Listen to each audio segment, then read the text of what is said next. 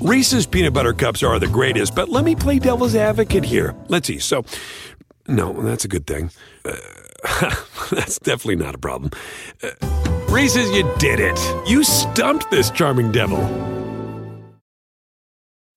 What do 8 bags of concrete mix, a cooler full of 30-pound sea bass, and a 10-inch compound miter saw have in common? They're all things that are easier to load in and out of the bed of the new F-150. Thanks to its new available Pro Access tailgate that's also a swing gate. The new 2024 Ford F-150. Tough this smart can only be called F-150. Available starting early 2024. Pro Access tailgate available starting spring 2024. Cargo and load capacity limited by weight and weight distribution. This episode is brought to you by Progressive. Most of you aren't just listening right now, you're multitasking. But what if you could also be saving money by switching to Progressive?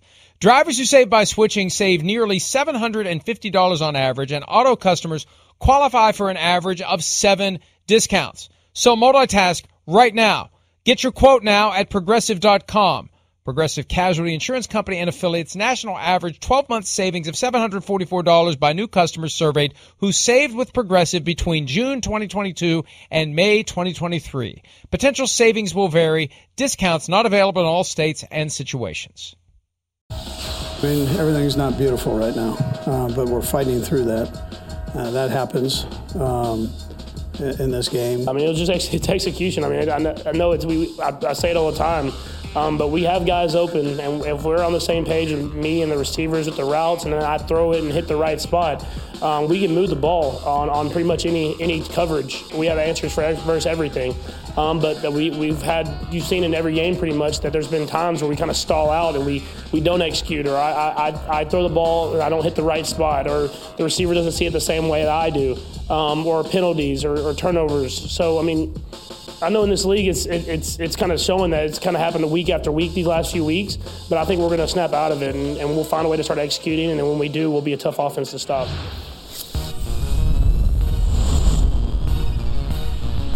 Contrary to all evidence, the Chiefs continue to be optimistic, and they win a game last night that was not impressive. It was not a blowout. They didn't come close to covering. They got a little help from the officials on the final drive to secure the victory. It's not what we're used to. We're not accustomed to this, and they keep talking and they keep talking, but on the field, Chris, it really isn't changing. Good morning. It's PFT Live on Peacock, NBCSN Re-Air. Hello to our good friends in the UK and Ireland, enjoying the program on Sky Sports, listening to the podcast, wherever you may be.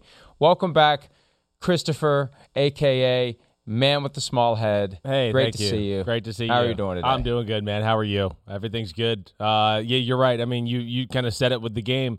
It's underwhelming from what we expect from the Kansas City Chiefs. No doubt about it. Great, hey, listen, you want to give the Giants a little credit? Good game plan? Yes, certainly. But, hey, the story of the day is kind of what you said. I mean, I just think the Chiefs are going to have to get used to for now. That's where they're at. They're not like a great football team. There's too many flaws throughout, and like the days of like them just dominating teams and running through defenses, it's over right now. It is. I mean, great first drive of the game, but we see that play right there. Way too hard. I think he was throwing that to Josh Gordon. I mean, it was way off target too.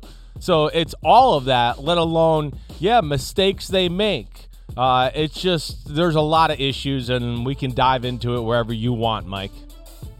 Well, I mean, there are a lot of issues. Yeah. It's almost hard to pick and choose where to begin because this just seems like a different team. They're wearing the same uniforms. They have most of the same players. Right. But something doesn't seem right with the Chiefs. And you said that the Giants, had a great game plan. They're just doing what everybody else is doing. Exactly. Well, it's been like that for a long time now. It's been like that. We could dive back into the middle of last year almost to at least the teams that had some of the personnel to figure it out. But you're right, 100%, Mike. And one thing that, and I'm reluctant to say this because I don't want this to be a get off my lawn type of a thing, but that first drive, they do the play where Travis Kelce takes the snap and he flips it back to Patrick Mahomes. That stuff's great when you're kicking the crap out of everybody. Sure. That stuff's great when you don't have more fundamental issues. But I look at it this way.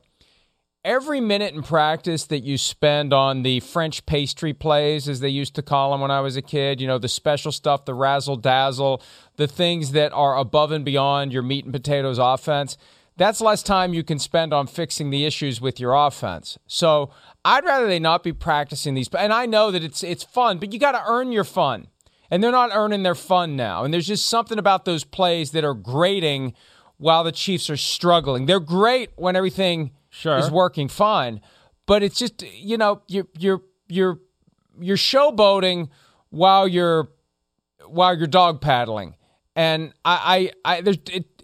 it doesn't seem like this team is good enough to have earned the right to run those kinds of plays, if that makes any sense. No, it makes sense. I hear where you're coming from right now. You're right. I mean, you look at it and you just go, well, wait. I mean, you guys miss passes we've seen you miss for 3 years. You don't protect well. Mahomes is in and out of the pocket.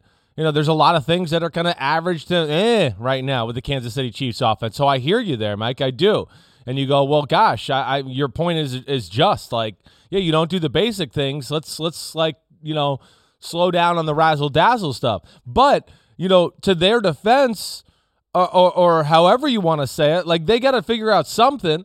Again, there's just nothing to add to the offense right now. What is the Chiefs' offense right now? Like, what is it? Like, that's the big thing right now more than anything. I mean, first off, like, Mahomes has lost his magic. Like, he's not as magical as he was the last few years. I don't know what the reasons are, but he's certainly not.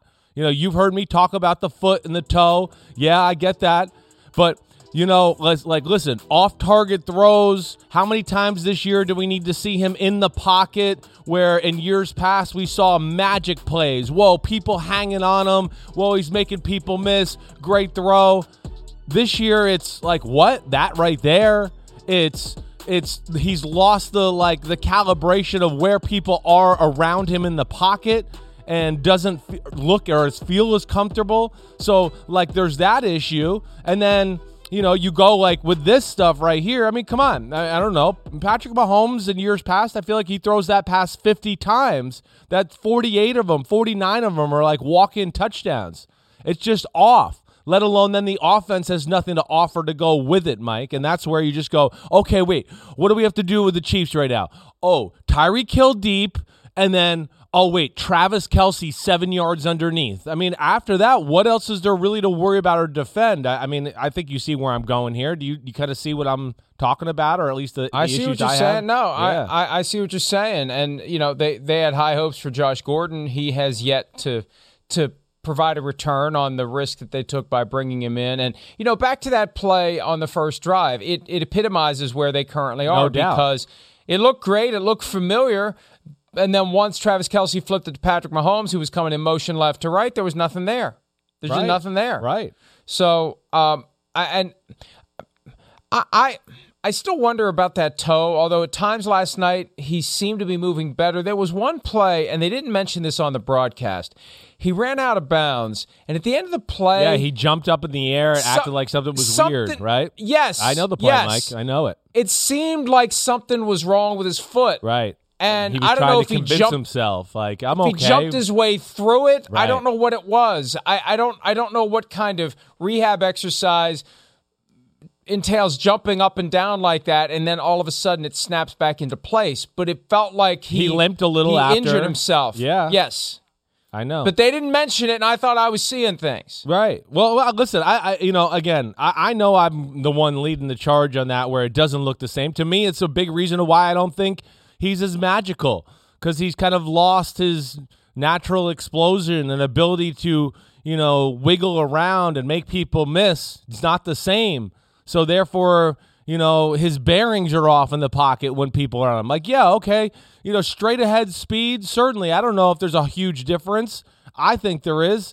But, even on the last play, Mike, he runs to the left and he takes the sack, right? I understand. But there's even a part of me that wait, Mahomes last year before the toe injury, the year before that, would have wheeled out of that and gave another look, like knowing no one's there. Do you know the play I'm talking about, right? The last one where he got out to the left and gets hit, right? And they credit him. It's like something seemed wrong with that entire play. Oh, he did the smart thing. He did the smart thing. I don't know. That's not what I've seen him. Exactly. That's where I'm going. The old Mahomes would have swirled around, waited another second and gone, wait, can I buy one more second? Okay, nothing. Let me throw it away. Right now, there's something off about his game, let alone, Mike, I always go back to the old adage of like, hey, they execute and look good on some drives, but like what, there's just not enough to think about with the offense. You look at the other top offenses in football, there's just more than two aspects of it to look at where there's just two players. And you go, well, that's what makes them great. If we got into it with the Bucks, the Rams, the Cowboys, there's just so much more to offer. And the Chiefs right now don't really have an identity and don't have a lot of things to make you think or offer to a defense to make them think is what I guess I'm trying to say. They still did what they had to do. And I think the tension within Mahomes is, I want the big play, I want the splash play, I want the spectacular thing, but I have to take what they're giving me. Now, what we're perceiving is, even though he's being patient within the confines of exercising patience, something still isn't seem right to me. It surely can't be. We're just kind of sounding this out, and this is one of the reasons why I like doing this, because I know that we're going to have a chance to have a conversation about these issues.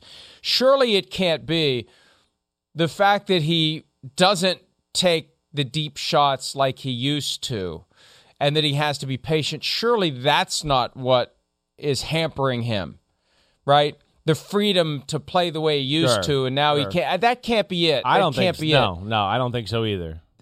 They've caught up to him, and I've said this before.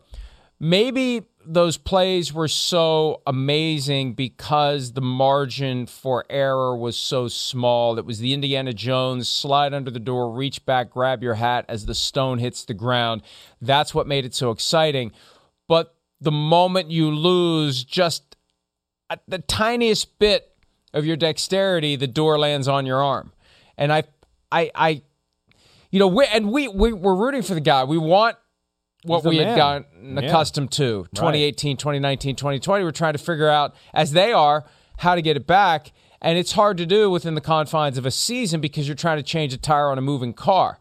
How much time do you really have, Chris, within a football season? And you can speak to this. Yeah. You lived it. How much time do you have to diagnose what's wrong with you while you're also trying to get ready to marshal the best that you can for the next opponent? Yeah, it can't be easy to say we need answers for what's wrong when another train is rolling down the tracks. No, exactly right. It's hard to fix it all, everything together, let alone, you're worried about the offense and, execution. Well, execution and like what it's led to, Mike, is, something we've talked about last week. Again, have they caught up to him? Sure.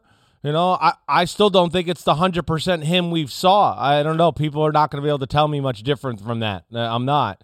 But then, caught up to the offense, yes. Defense, not special, like we've talked about. So there's just so many issues that compound what we're talking about.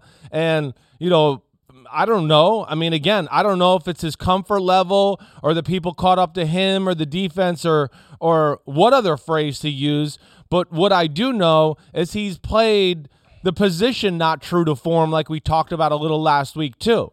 I mean, Brian Griese showed a few plays from the Tennessee game 2 weeks ago where you just go, man, he's not seeing the field clearly. I don't know what he's thinking about. He even said that, during the telecast. Like, he's thinking, wait, there's no way they'll play that coverage here, so let me go over here and work this side of the field. And they don't play the coverage he expects. He's predetermining things, leaves the pocket too early. There's just one issue after another right now. And to your point, it's very hard to fix all of those things, let alone lead a team, worry about new plays in the offense, and try to be that guy at quarterback with that many issues mounting up, and you're in the middle of the season. And they might be able to fix it. I just don't know to what degree. And I'm not expecting to the degree of what we saw in years past, where all of a sudden they become dominant and they're the greatest show on turf.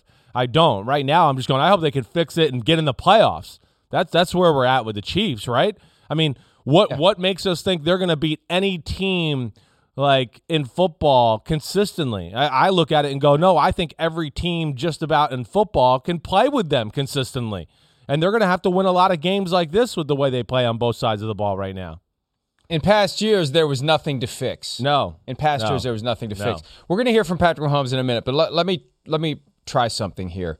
If we can find the play and get the video, it's 12:37 left in the fourth quarter, 2nd and 6 from the Giants' 48. That's where the run happened, where he's jumping. I want everyone to come to the same conclusion, or not.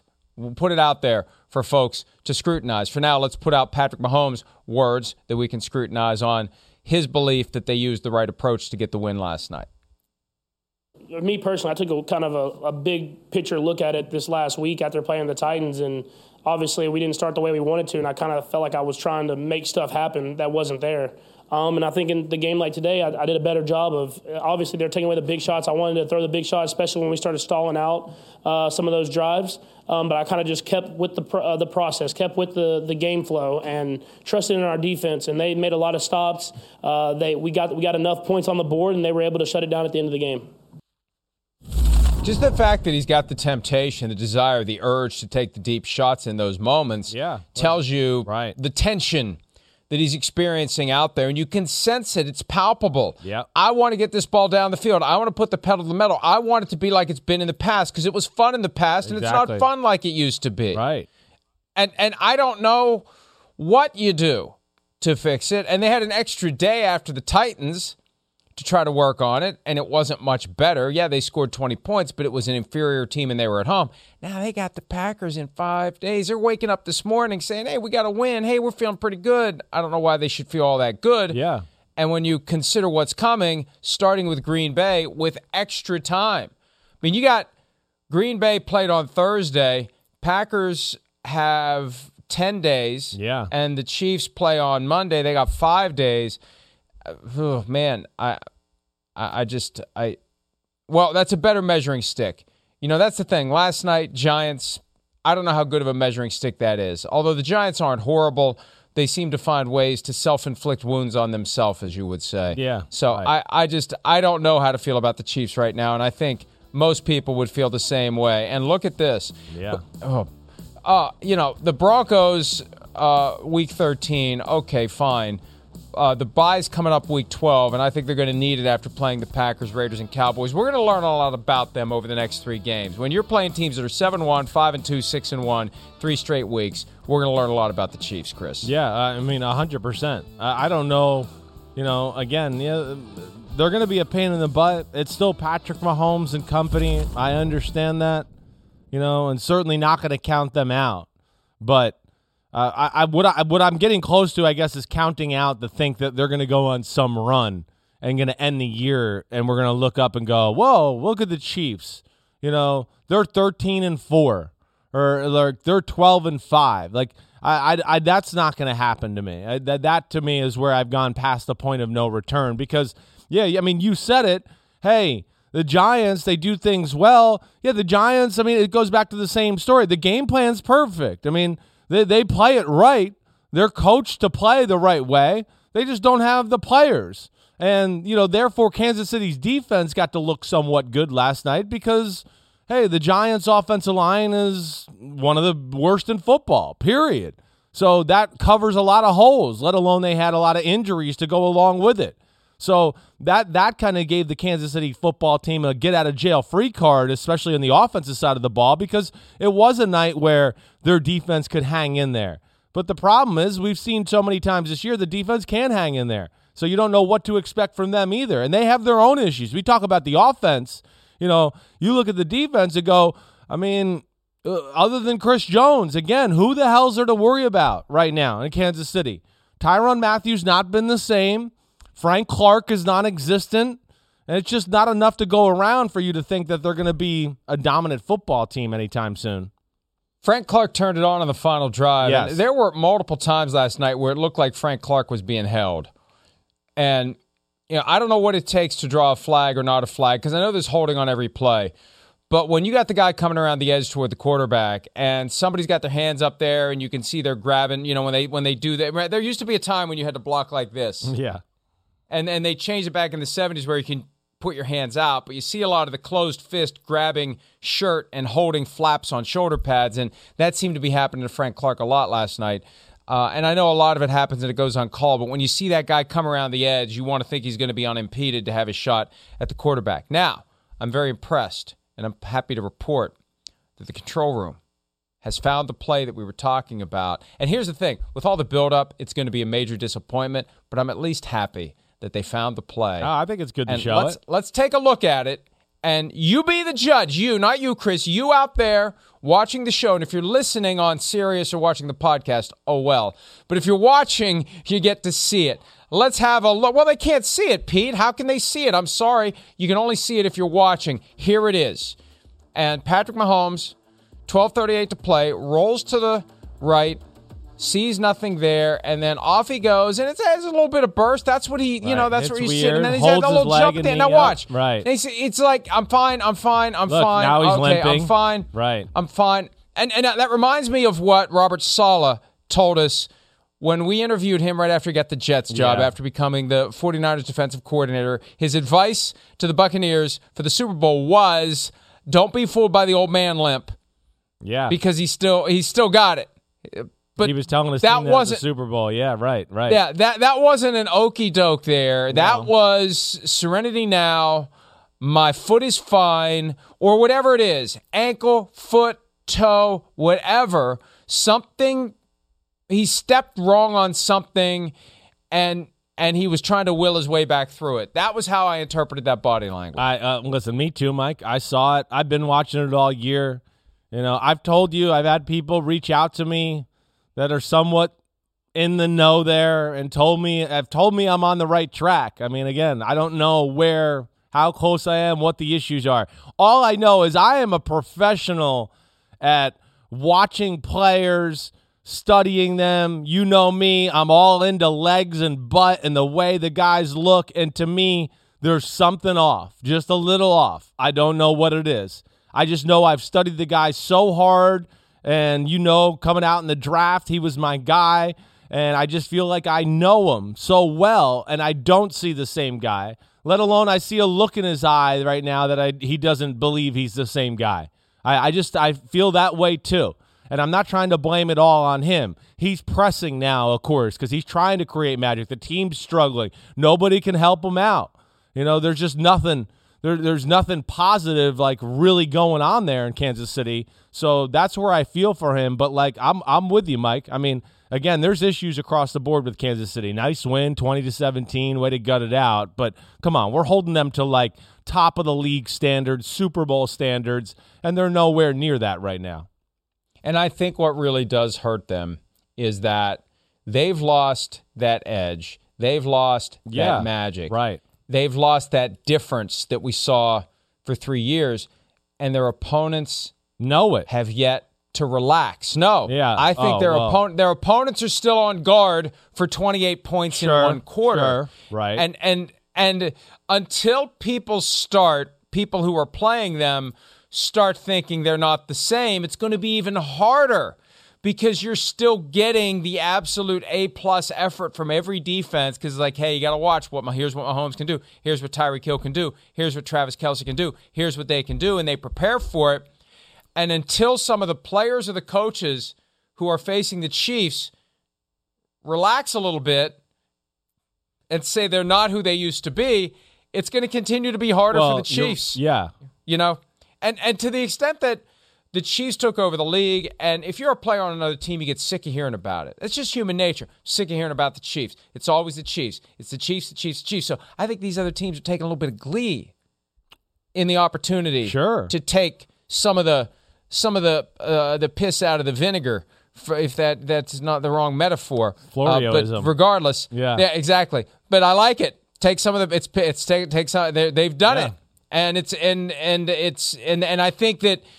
Like the Titans last week, they had to love the fact that they completely throttled that team. Yeah, that's where I was. They had to love it. No doubt. That's where I was going to get. I'm not saying you're right.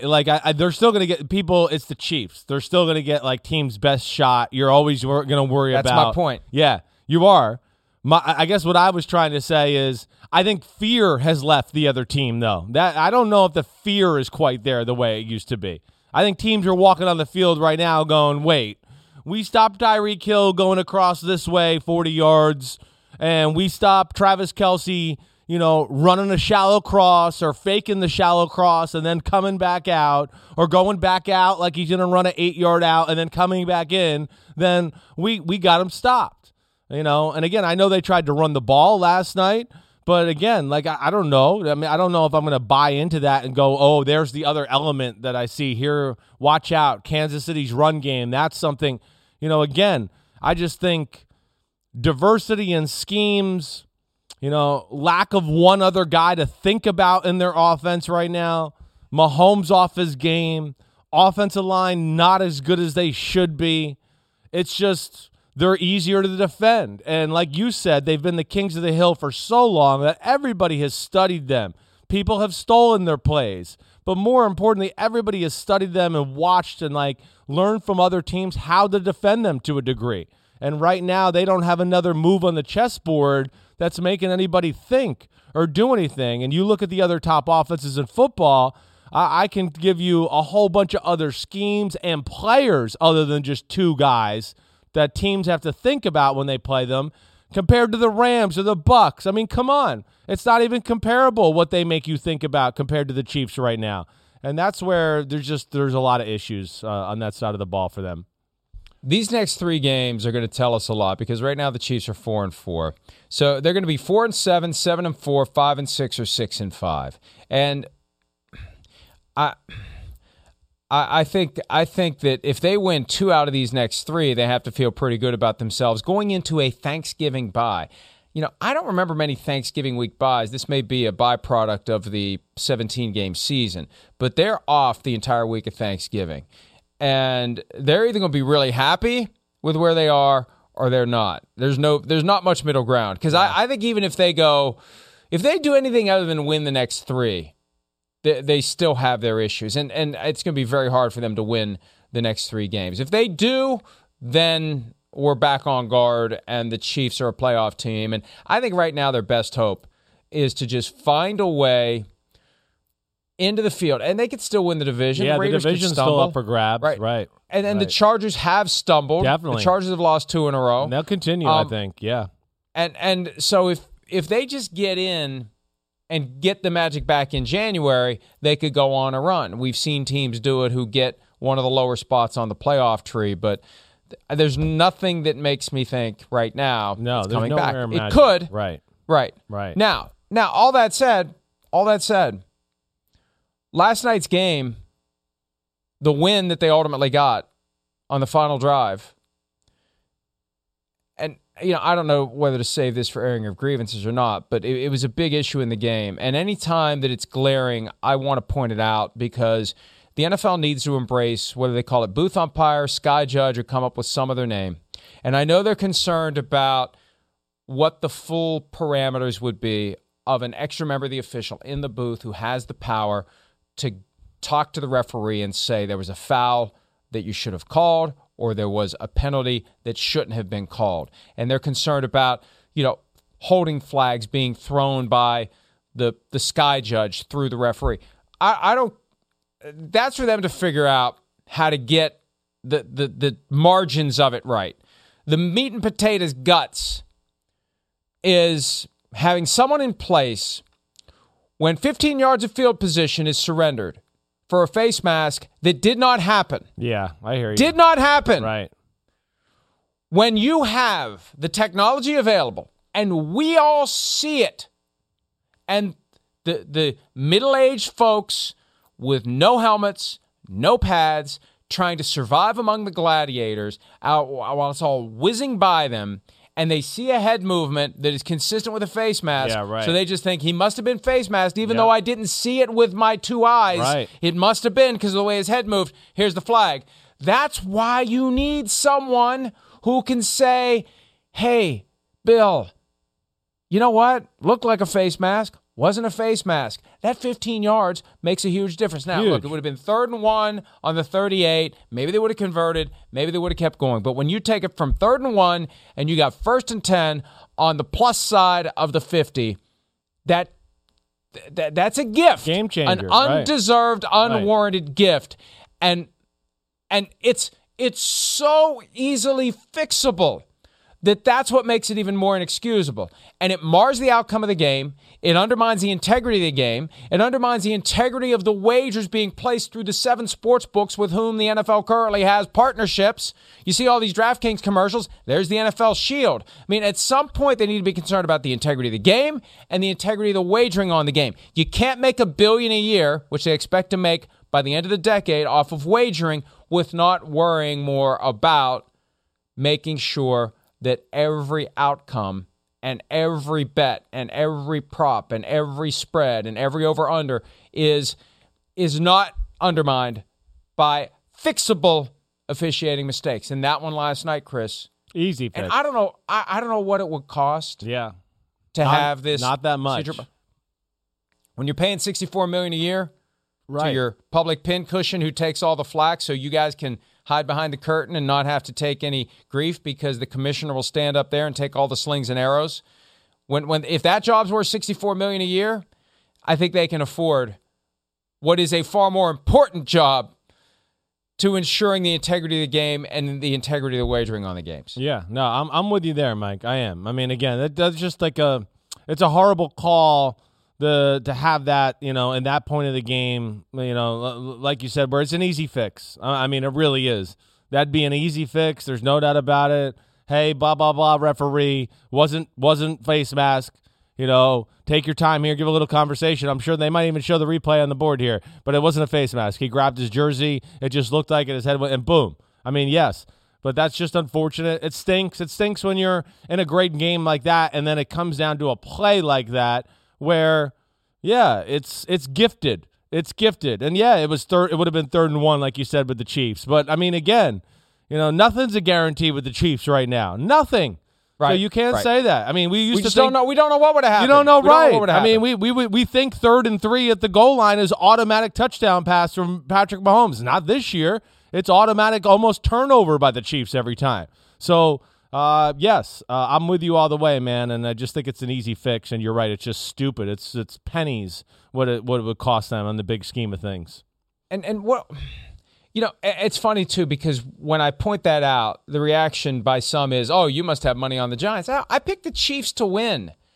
But I want the game to be decided by the players and the coaches, not by officials who make mistakes. Right. Now, look, and it seemed like after every play last night, I looked down at the bug at the bottom, and I just expected it to go yellow in the corner and flag to come up, because every play it was flag, flag, flag. If they're committing fouls, then you need to throw the flag. But if they're not committing fouls and you're giving up 15 yards of field position, that's and it's fixable, that's a problem. And that's another issue with the Chiefs. It's funny because I was talking to my wife about this last night, because she's a casual fan. She said, well, it was a close game. What happened? So it's like, well, you made the mistake of asking me, so you're going to hear all about it now. Right. And, I just wonder, do they care? Do the stewards of the game care? Do they care about getting all of this right? Or is their attitude, it's fine. They'll keep watching the games. They'll keep showing up for the games. They'll keep following their teams. Because you know what? Bad calls are part of it. Hey, sometimes a bad call goes against you. Sometimes it goes for you. And it's a weird mindset, but I think it makes much more sense to strive to get it right, especially when the answer is so easy. Now, it could be that they truly are concerned about trying to fix it because they're too incompetent to fix it right. The buzzword is unintended consequences when they do something like this. Yeah. I think that's cover for, you know what? Look at what we did with pass interference replay review in 2019. We're probably going to screw it up. We're probably going to make it worse. So, that leaky pipe in the bathroom that we got to put a little pot under every once in a while, that's better.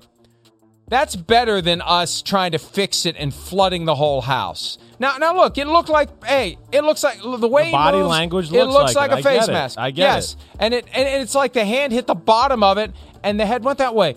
But it's prime reason to have the procedure in place to say it wasn't. And how long would that take? How long would it take? Hey, Bill, it wasn't. Pick it up. It's that simple. You can do it in the 40 seconds we see between it all the plays. time. We see it all the time. And it's a lot of the times it's not even a guy in the stadium. It's New York telling them. So it's like it's easy.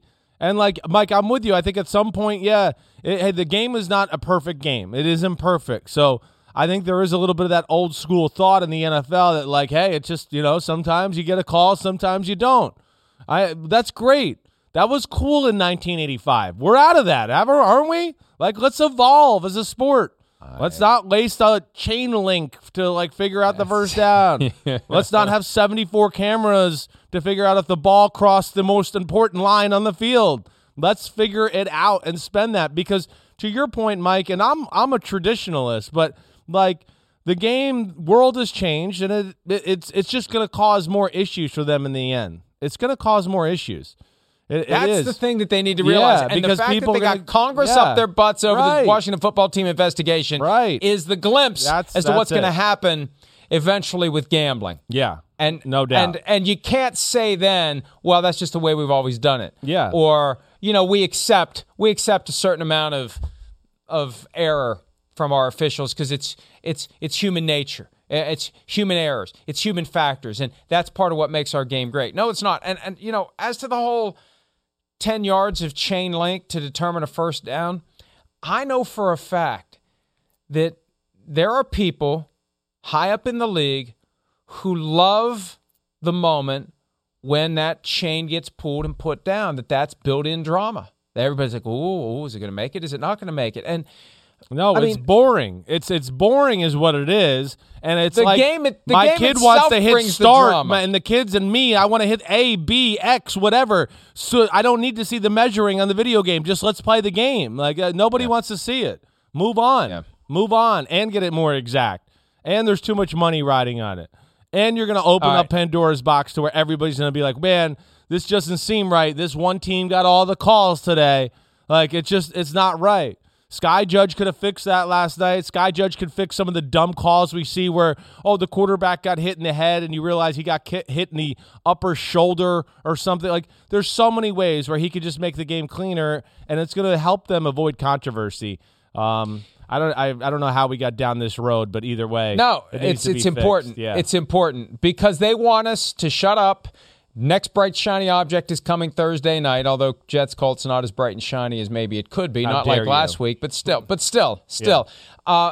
Hey, don't get bogged down with the inefficiencies and the mistakes. Let's focus on the fact that, we got more football to come and more football to come and more football to come. Now, what? Yeah. So say anything technology is not perfect. Right. Technology is not perfect. And here's Joe Judge after the game. Complaining about something that I don't quite understand. Let's have a listen to Joe Judge, and then we'll try to figure it out on the other side. So what happened on the timeouts there in the first half? The headsets are going out. No, we're having headset issues. This happened in every game so far. So we deal with the league, and they keep telling us there's different software updates or whatever it is. But we had to call 2 timeouts today because we're trying to send the deals in personnel-wise, and you got half the headsets aren't getting a reception. So that's the issue right there. So we're trying to make sure we're in the right call. There were some other times we just didn't like the look. Want to make sure we settled down on. But the other ones talking about with the substitution deals right there, it's breakdowns, and we have to make sure the hardware is working. So whatever the issue with that is, people involved with that better get it fixed fast. Yeah, kind of a vague excuse, and it feels like an excuse from Joe Judge. It may be an accurate one, but I don't know how the head coach of a team in the NFL halfway through a season that is having a chronic issue with the hardware of his headsets doesn't know exactly what. Think of what, and his mentor, Bill Belichick, would know exactly what the issue is, who's to blame, who's accountable, what they need to do to fix it. It sounds like they're getting the message back from the league. Oh, well, it's not our issue, or, well, no, we fixed it. It's no problem. But you'd think halfway through the season they'd have drilled down to this because it seems like a fairly important thing if your headsets are cutting out on you in every game, regardless of what stadium you're in. They can't blame it on Bill Belichick. But the NFL runs that Andy Reid. See, that's what the NFL runs it. See, that's where I'll get behind them a little bit there. It's so I don't know. you're right. I mean, there's obviously. How are we finding out about this now? Then I don't know. We've Why seen is this other halfway games through the though season? here recently, and I got to think about them again because I know we've had other coaches make these, like our headsets went out. Like nobody. I don't know. Again, I don't know where that's going or whatever. Either way, yeah, they got down to the end of the game and didn't have time. Yeah, was it? It was Shanahan in the Monday night game or Sunday night game, right? They challenged because the headsets went out. So I don't know. It's a good job by Pete Dim, a little idolitis there with the call there, but yeah, I know I've seen it at least in one other time in a game too. Right. But I hear. But I've never heard a coach say it happens every game. Right. I've never heard that. Right. And there's a point where if it's happening every single game and you're the coach of the team and you haven't at least if you can't at least give us some explanation, something that's more, and maybe he doesn't want to have the league office, they're fairly close to New Jersey. I mean, they just drive right over and, sit down with them and say, don't, thou shalt not criticize us publicly. But at some point, you got to know what's going on if you're the coach of the team. And there's nothing in that answer that inspires confidence in me that the guy who has the most reason to know exactly what's going on knows what's going on. I'd like to think halfway through the season, he would know not necessarily what the fix is, but at least what the problem is. Yeah, other than our headsets keep going out. I hear you, Mike. I hear you there all the way. And I mean, again,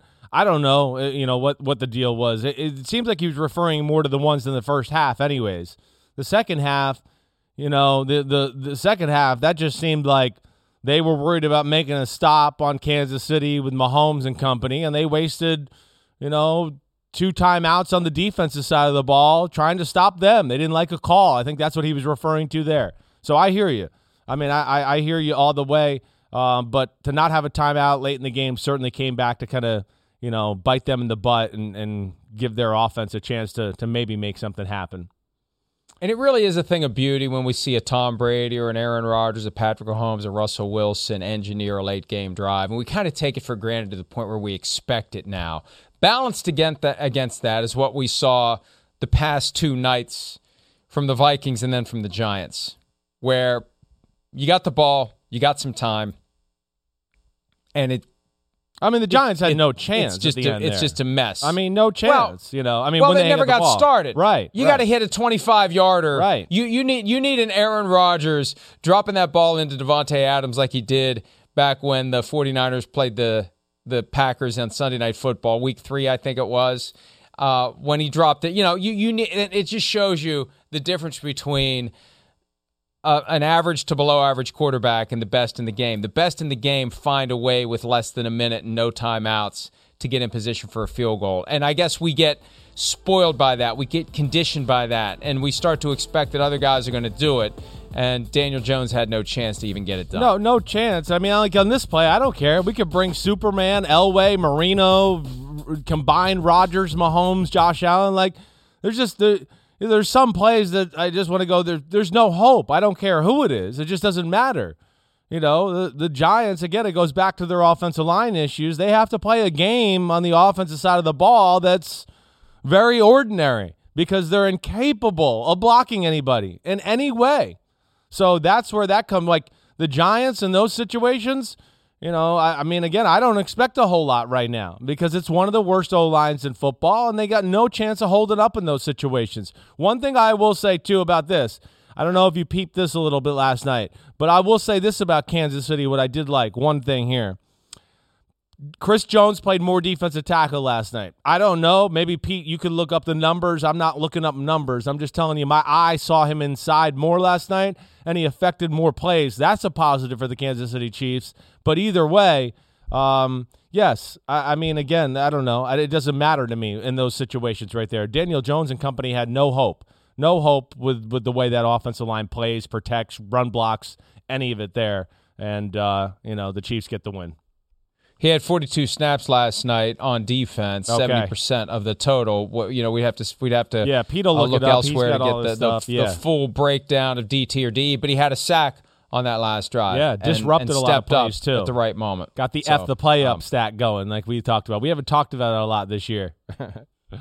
Where are the Giants right now in your mind? The Giants are like a team that has some pieces to get you excited, but are certainly missing a number of pieces to make you think that, they're a step away from being a legit contender. Again, I think, you start off there. Listen, I'm always going to start off on the offensive, defensive side of the ball, like with the offensive lines. Offensive line gives them almost no chance on a weekly basis. They have to play a style on offense and do things to totally protect them. They can't open it up because of them. And if you don't have a healthy Kenny Golladay or Saquon or Kadarius Toney, it's kind of hard to hide that. So the Giants have some pieces you like. Defensively, yeah, like it's solid unit. It's well coached, but they lack like superstar or a playmaker, And to me, again, that's where the league is at to a degree. The league is so equal, and that's where I think like the Rams are a step ahead of the game right now, where they go, yeah, we might not have all this depth and stuff, but we're gonna err on a game being close and our playmakers and our studs making plays for us to help us win the game. And I know we're going to talk about next segment. But the Giants on the defensive side of the ball, yeah, Leonard Williams is really good. But there's no, like, threat on the defensive end or pass rusher to go, ooh, wow, look at that guy. Same thing in the secondary. So to me, there's certainly some vital pieces that miss from making me think, like, ooh, they're close, the Giants. Who's in danger there? Is it just Dave Gettleman, the GM? Is Joe Judge? This is only his second season. Yeah, At some point, you got to give a guy a chance. That's where I look at it. At some point, you got to give a guy a chance. That's what I look at it. I know. I don't like the idea of a new GM, though. I hear you. I don't like the idea of a new GM and keeping the head coach. Your thought's very real there. I think that thought's very real. I know a lot of smart people in the NFL that think the same thing you do, and I don't think it's wrong. But I do think, and again, yeah, I worked with Joe Judge. I know the guy, but I back him a little bit because I know the guy. I know how much football he knows. And you saw the game, yeah, the timeouts weren't perfect. Doesn't every NFL head coach know a lot of football? No, they don't. Doesn't every... come on. No, they don't. Not a lot of them do. And again, look at that game last night. They're undermanned, but they manage it the right way and play the right style with a bunch of guys where if I just took like Joe Schmo from the middle of the country and go, who's playing in the secondary for the Giants? They'd go, who's playing defensive lineman for the Giants? They go, who's the best offensive line on the Giants? I know Saquon Barkley. Oh, okay, great. You know him, right? That's one guy. Whoa, good job. So that's, to me, is where it falls back on right now, more than anything.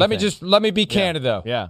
In a year and a half of Joe Judge as coach of the Giants, there hasn't been a single moment where I've said, damn, that's impressive. Whether it's anything he's said or anything he's done or any decision he's made, there isn't one time that stands out to me that I thought, wow, I'm impressed by that guy. And at some point, you got to do something to show us you belong. And he's not done anything yet, Chris, to show me that he belongs. Yeah, well, I mean, again, I'll disagree with that because I'm one of those. Give me an example. I mean, again, last year, they played in a lot of games where they competitive and like hung around teams that they had no business to. That's not. So, what's he supposed to do though? Like, what's he supposed to do? He's doing the best with the ingredients he has. When you can't block or do anything up front that way, yeah, it's struggle. They got a quarterback. Coach him up. Okay. Teach him better technique. Teach him Patriots technique. They are. Right? Patriots Mike, don't have, I think that's where don't have 5 blocks of granite. They're teaching that. That's why the game's 2017 last night. I don't know. I could name coaches. I think you put them on the Giants head coach, and I'd go, well, they lose by more than 2017 if they don't have that coaching staff with that same team. That's just the way I look at it. The defensive game plans are usually right. The offensive game plans are right for what they do. But again, I just think they don't have the horses necessarily to compete with some of the big boys. The smartest thing he said this year is the fish stinks from the head down. He's just wrong when he considers himself the head of the fish. That's all I'm going to say about that. Let's go ahead and take a break. When we return, trade deadline comes today. We got a little surprise yesterday. We'll break down the trade that shook up the AFC West and the NFC West and the rest of the NFC when PFT Live continues right after this. Reese's Peanut Butter Cups are the greatest, but let me play devil's advocate here. Let's see. So, no, that's a good thing. That's definitely not a problem. Reese's, you did it. You stumped this charming devil. At Bet365, we don't do ordinary. We believe that every sport should be epic. Every goal, every game, every point, every play. From the moments that are legendary to the ones that fly under the radar. Whether it's a game-winning goal in the final seconds of overtime or a shot on the goal in the first period. Whatever the sport, whatever the moment. It's never ordinary at Bet365. 21 plus only. Must be present in Virginia. If you or someone you know has a gambling problem and wants help, call 1-800-GAMBLER. Terms and conditions apply. Everybody in your crew identifies as either Big Mac Burger, McNuggets, or McCrispy Sandwich. But you're the Filet-O-Fish Sandwich all day. That crispy fish, that savory tartar sauce, that melty cheese, that pillowy bun. Yeah, you get it. Every time. And if you love the Filet-O-Fish, right now you can catch two of the classics you love for just $6. Limited time only. Price and participation may vary. Cannot be combined with any other offer. Single item at regular price. Ba-da-ba-ba-ba. You know, surprising. You know, I love, the Denver Broncos. It's just, everything is just still, new. And, it's hard to, really put the emotions into words. This is all I know. This is all I, ever knew playing pro sports. Here with the Denver Broncos, I've been here through the ups and the downs. And, it's always tough whenever you leave, though. But I love all my fans. I love Broncos country. When I said Broncos for life, I meant that, and it'll always be on my heart. It's an honor and a privilege to, play here. John Elway picked me, and it's life changing. Ever since then, being able to play with Peyton Manning, DeMarcus Ware, Champ Bailey, Brian Dawkins, Tim Tebow, all of these guys, man, and it's an honor and a privilege. And it's still kind of hard to put it in words. It's still kind of raw, but I thank you, thank everybody, and off to LA. I did a double take when I saw that last night and he mentioned Tim Tebow, but he was a rookie. Von Miller, in his first year during Tebow Mania, that would have an impact, and this trade has an impact. Von Miller gone. The Broncos get the Rams' second round and third round pick in 2022. The Rams don't have a first round pick in 2022. You can just say the Rams don't have a first round pick and insert any year you want at this point. This is what the Rams do. Right? They trade their lottery tickets. Instead of scratching them off and then having developed those players, they trade them for proven commodities. Yeah. That's their thing. That's what they do. Now they get a guy. Now that's a lot to give up, though, for a guy in the last year of his contract who's 32. The other side of this is there's $9.7 million remaining in salary this year for Von Miller. The Broncos are paying $9 million of it, so they're buying those two picks for $9 million and surrendering the presence of Von Miller. Chris. So a surprise. And I think this one was in the works for a while because in hindsight, remember they were giving us this weird impression they were buyers last week when they trade for defensive end Stephen Weatherly. They trade for Rams linebacker Kenny Young, and it felt like the Rams didn't get enough for him. I think they were bolstering in advance. Instead of trading Von Miller yesterday and then scrambling to backfill afterward when you're desperate, go ahead and make those moves ahead of time, get those guys, and then do the Von Miller trade after that. So I think that's the explanation. They weren't being buyers. They were just trying to replace what happens to their defense without Von Miller. Yeah, no, I think you're probably right when you look at least look back at it. But I mean, I'm first off, I guess second and third round pick. First thing I was with you. Wow, that's pretty expensive for a guy like Von Miller at this point of his career.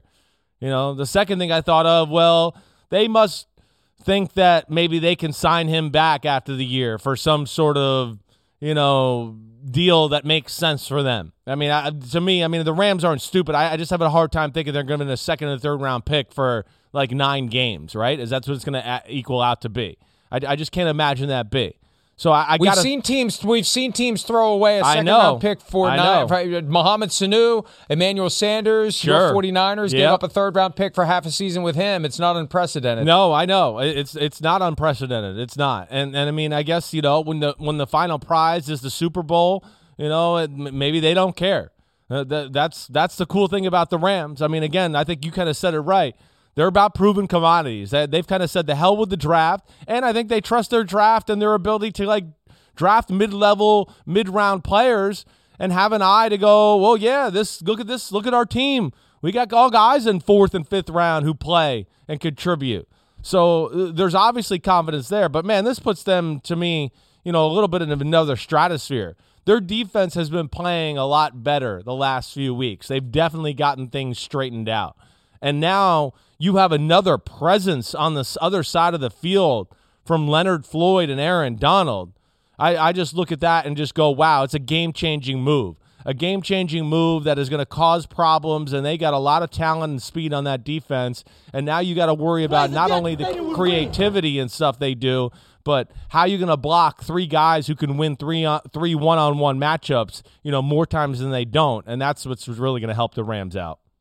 It's been a few years, but I vividly recall Von Miller complaining about all the extra attention he got during the prime of his career. He'd get hit by 3 different guys on his way to the quarterback, and that's not going to happen now because the guy in the middle is the one who's getting hit by 3 different guys. So he is going to have a freer path, and we know how important it is to have your pass rush ready to go when it's time to hit the postseason. We get reminded of it every few years with a great defensive performance, specifically a great performance up front, whether it was Von Miller's Broncos in Super Bowl 50 against the Panthers or the Buccaneers last year against the Kansas City Chiefs. If you have that pass rush that can get home consistently in a big game like that, you're going to win that game. I think, to me, Mike, I think you're dead on. I think that's why they make the move. And again, it's why I like the Rams.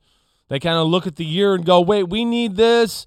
Okay, wait, if we want to get where we want to go, we need this because it's going to help us beat these teams who are orchestrated like that. And let me figure it out.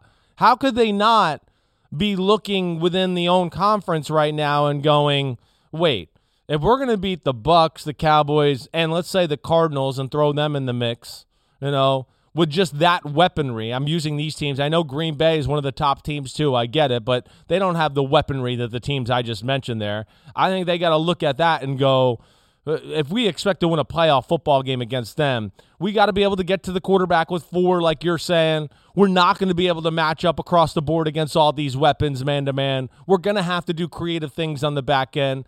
And now you got guys like Leonard Floyd and Von Miller who, can come off the edge and rush the passer with the best of them, but are also going to be great little pieces. And like the Raheem Morris has these great blitz, 2 guys come this way, 2 guys drop that way and play coverage to where, it's going to help their scheme out because Miller can drop back into pass coverage as good as any outside linebacker in football. He's still a really good all-around football player. And you add him with Leonard Floyd and, like you said, Aaron Donald in the middle of that whole thing there.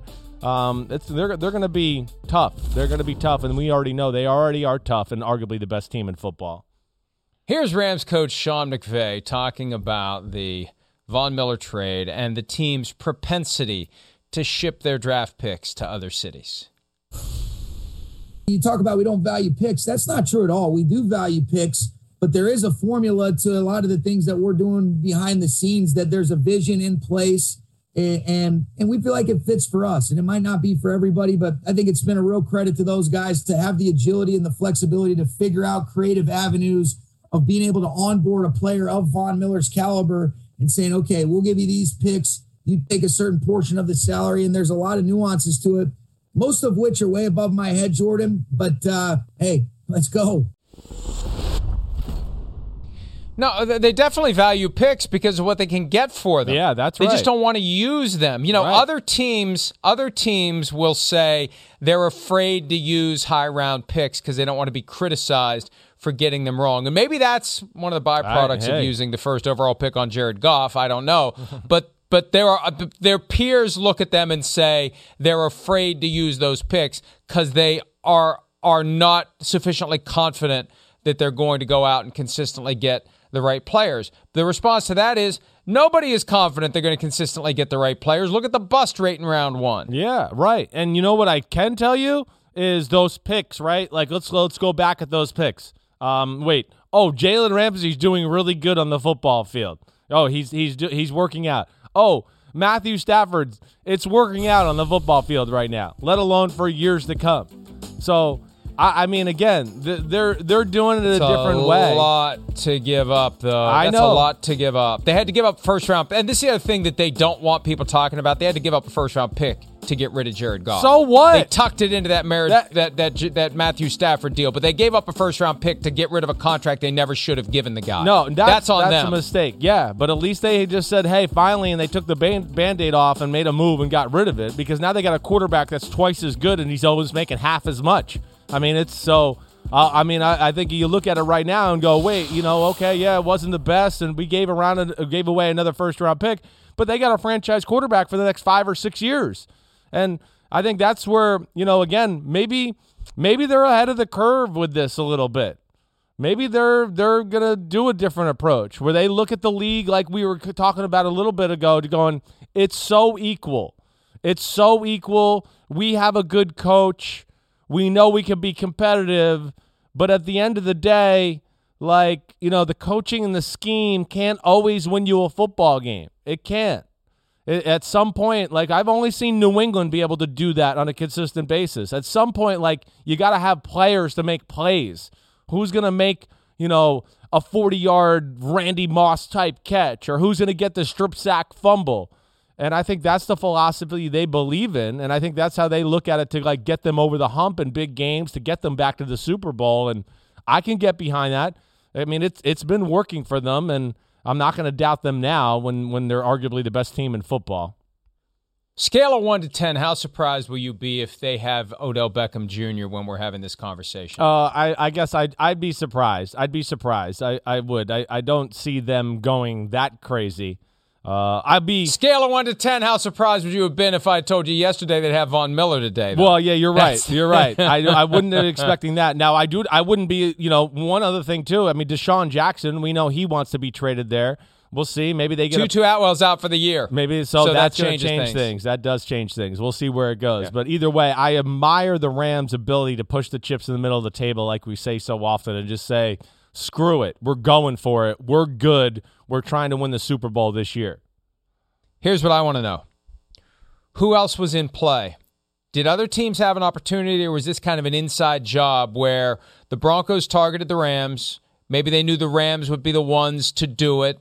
The Rams would be more inclined to do something like this, give up future picks for a guy in his early 30s in the last year of his contract. Or, did the Packers have a shot at Von Miller? And what did Aaron Rodgers think about the fact that they didn't shoot their shot to get Von Miller? There's a story behind the story that we don't know yet as to how widespread the discussions were. But, when you get into an arms race, if there's a missile available and one of your competitors is going to buy it, you're thinking maybe I should buy it first. So I'm curious to know whether the Packers had a shot at him. Not that the Bucs could have pulled it off. Could the Cowboys have pulled? Wouldn't that have been something? Bring him back to Texas? Oh, my gosh. Add Von Miller to the Cowboys defense? Are you kidding me? I'd just love to know who else would have, could have, should have potentially had a chance to get Von Miller instead of the Rams. Yeah, I mean, it'd be interesting. I would like to know, too. I mean, I don't know what that team is. He's certainly, to me, not the superstar he was, but still a really good football player. And he does a lot of different things well for your defense, and that's where he's going to be awesome for them. He is, but you're right. I mean, you'd think that there'd be some other teams involved in that conversation, but maybe, Mike, like you talked about, this was kind of in the works for the last, week or so. That was part of maybe the Kenny Young trade, and hey, here's this for this, and we got this coming down the road, so that was a part of the puzzle. I don't know, but the Rams, man.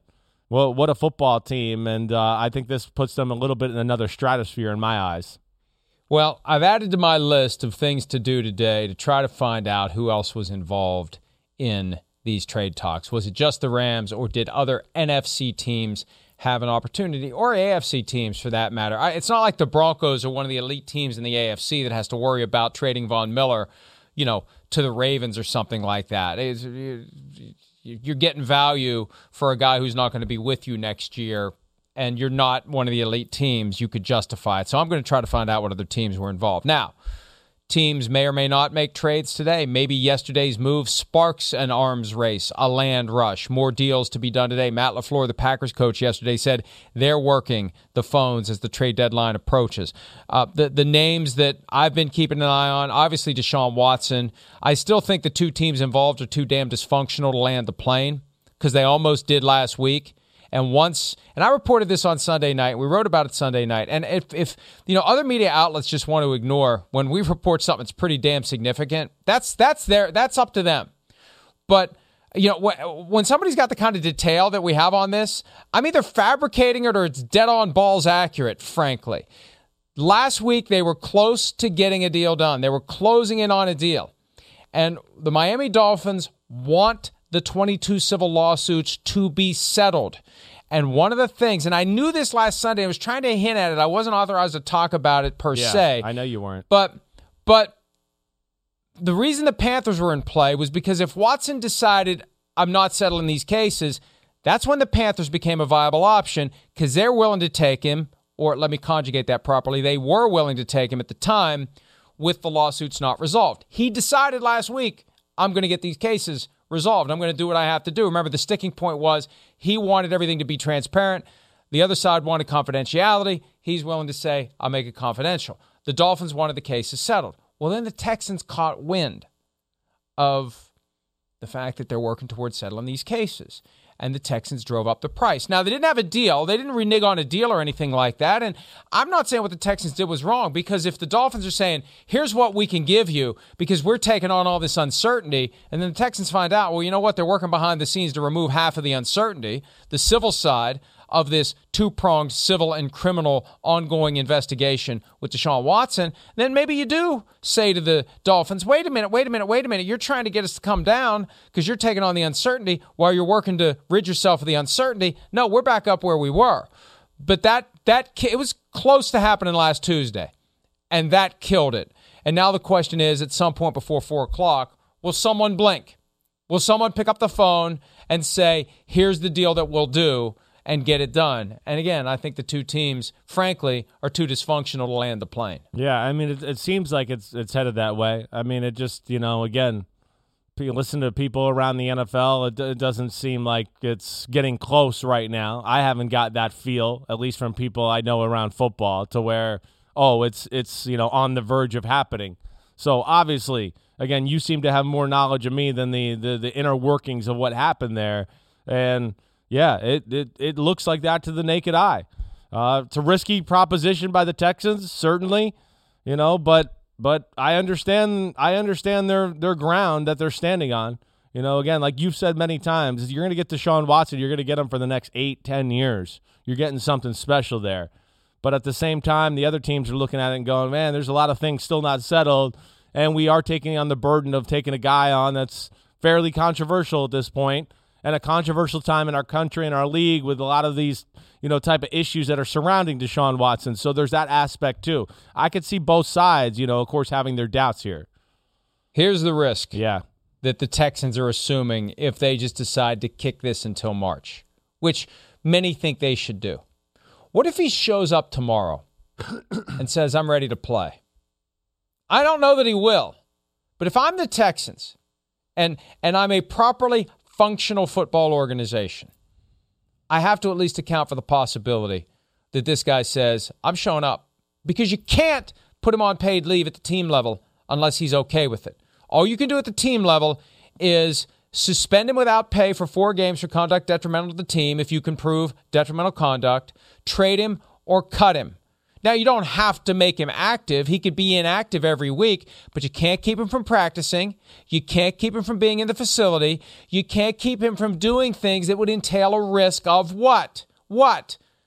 An injury that would make him unattractive in March to another team. That's the downside here for the Texans if they don't trade him. And I just hope that somebody in the organization is smart enough to realize it. And I'd like to think Nick Caserio is. I think that the people above Caserio want Watson gone, and that's the other side of this. We talk about this all the time. Owners rarely say, thou shalt do this. They want the people who work for him to figure it out. I think Cal McNair, and I saw it Shefty reported this. Hey, others can ignore our stories. We're not going to ignore theirs. Shefty reported that Cal McNair wants to do the deal, and Casario's dug in. At some point, if you want to be the long-term GM of the Texans, you got to do what the guy who signs the checks wants. Yeah, 100%. I mean, I know, and I would think Nick Caserio is smart enough to realize that. I understand Cal McNair; he's probably exhausted of the situation and like to be done with it. There's that aspect. Yeah, it's just looming and hovering over their organization. It is a big deal. We talk about it almost once a week, no matter what, because it's one of the best players in the league who's dealing with things that we've never seen before. And it makes the Texans' names associated with that. So I can understand Cal McNair's, want to get this situation over with and move on as a football team. But it's not easy. And I understand both sides here. The Dolphins, the Texans, we'll see where it goes. But I don't know. My pasta and meatballs right now makes me feel like it's not going to happen today. I don't know. I don't see any signs. I agree with you because both sides are too damn dysfunctional to land the plane. Because they almost landed it last week, and they ran into fog, and they went wheels up, and they've been circling for a week, and they can't figure out how to put the wheels down. Other teams like the Rams and the Broncos, maybe they'd figure it out. At some point, I used this yesterday, and it makes a lot of sense. Before the missiles launch, two people got to put the keys in and turn them.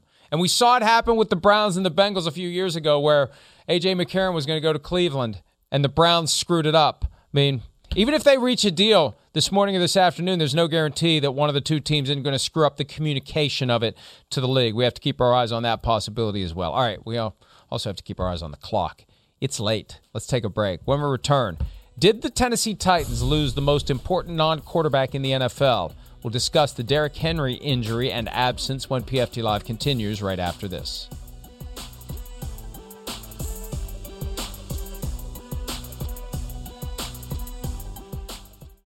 Reese's Peanut Butter Cups are the greatest, but let me play devil's advocate here. Let's see. So, no, that's a good thing. That's definitely not a problem. Reese's, you did it. You stumped this charming devil. Whatever job you need to do out there, grab the right tool to get it done. The new F-150 with an available hybrid engine and up to 7.2 kilowatts of Pro Power on board to power things on the go. It's not a tool you'll hang in a tool shed, but you can certainly use it to build one. The new 2024 Ford F-150. Tough this smart can only be called F-150. Available starting early 2024. Optional features, the owner's manual for important operating instructions.